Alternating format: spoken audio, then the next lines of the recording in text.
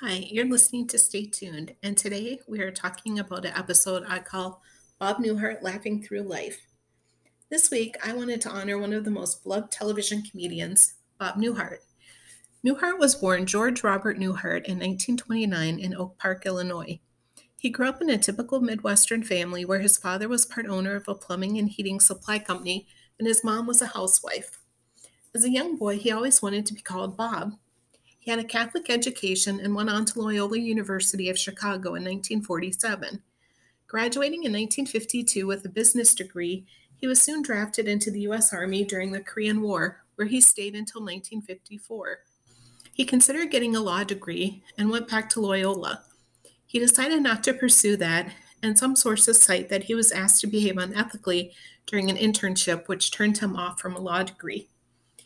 He worked as an accountant and as an unemployment office clerk. In 1958, he was hired as a copywriter for the Fred Niles television producer in Chicago. It was while working here that Newhart and a colleague began entertaining each other by making telephone calls about absurd scenarios. They sent these to radio stations as audition tapes. A radio station disc jockey, Dan Sorkin, introduced Newhart to a Warner Brothers Records executive who signed him in 1959 based on those recordings. Bob then began creating stand up routines, which he performed at local nightclubs. He released an album in 1960 which changed his life. Titled The Button Down Mind of Bob Newhart, the comedy album made number one on the Billboard charts, and he won a Grammy for Best New Artist. A follow up album, The Button Down Mind Strikes Back, was released soon thereafter. He would continue releasing comedy albums in 61, 62, 64, 65, 67, 71, and 73. During a 2005 interview for American Masters on public television, Bob stated that his favorite routine was Abe Lincoln versus Madison Avenue. It was on his first album, where a promoter for Abraham Lincoln has to deal with his reluctance to boost his image. A TV director named Bill Daly suggested the routine to him. Daly would later be known as Howard Borden on The Bob Newhart Show, as well as Roger Healy on I Dream of Jeannie. The success of that first album led to a variety show titled The Bob Newhart Show. It only lasted a year, but it did receive both an Emmy nomination and a Peabody Award. Apparently, he didn't enjoy his time on the show so much, though. Halfway through the season, he wanted to quit, but his agent explained that being under contract meant that was not possible. At a later date, he referred to his first show saying it won an Emmy, a Peabody Award, and a pink slip from NBC, all in the same year. He began making the rounds on television shows, appearing on The Dean Martin Show 24 times and The Ed Sullivan Show 8 times. He guest hosted The Tonight Show starring Johnny Carson 87 different times. When discussing his appearance on Johnny's show, he stated, "I remember when I emceed the first time on The Tonight Show in New York. I arrived with my manager's son. After a while, they asked, 'When are the rest of your people coming?' I had to say, 'This is it.'" In 1962, Newhart accepted his first movie role, Hell is for Heroes, starring Steve McQueen. He would continue to do movie roles throughout his career, including the Christmas classic Elf, but the small screen is where he would become famous. In 1963, Buddy Hackett introduced Bob to Virginia Quinn, whose father was a character actor, Bill Quinn. They wed in January of 1963 and are still happily married. For the next decade, he continued to accept movie and television roles. In 1972, television history was made when The Bob Newhart Show debuted. Until 1978, Newhart played Bob Hartley, psychologist, and we got to know his unusual patients, quirky coworkers, and eccentric friends, including neighbor Howard Borden. Bob chose a psychologist based partly on his old telephone routines. As he said, much of my humor comes out of reaction to what other people are saying. A psychologist is a man who listens, who is sympathetic.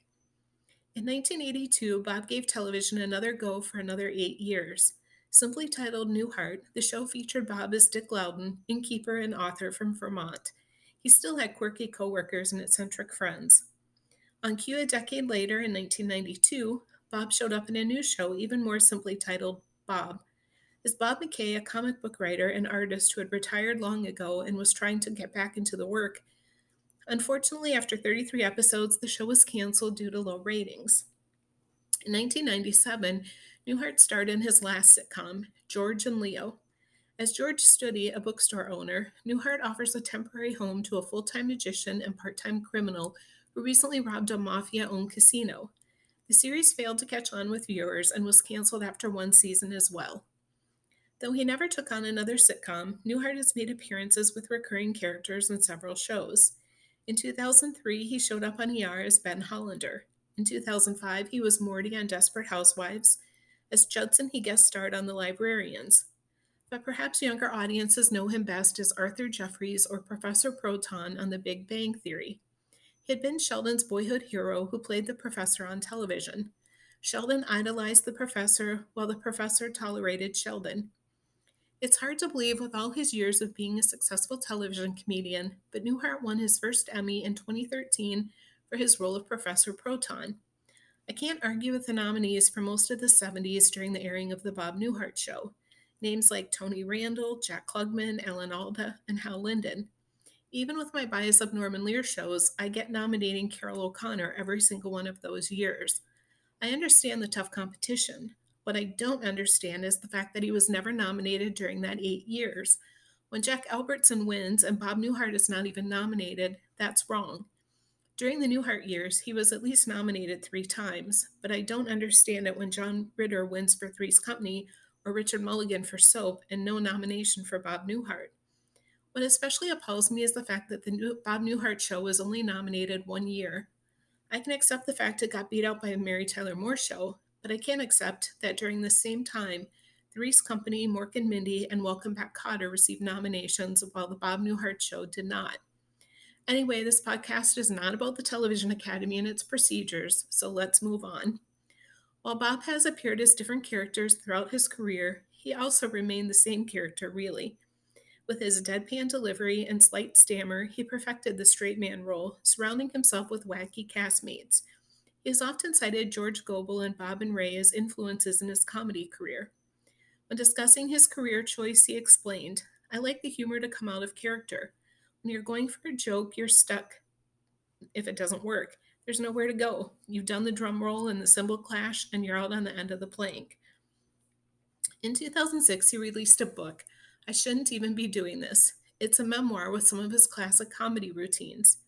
Actor David Hyde Pierce reported that the only difference between Bob Newhart on stage and Bob Newhart off stage is that there's no stage. I'm so appreciative of those stars who agree to entertain us for our entire life, such as Betty White, Carol Burnett, and Bob Newhart. They are classic comedians who can make us laugh no matter what.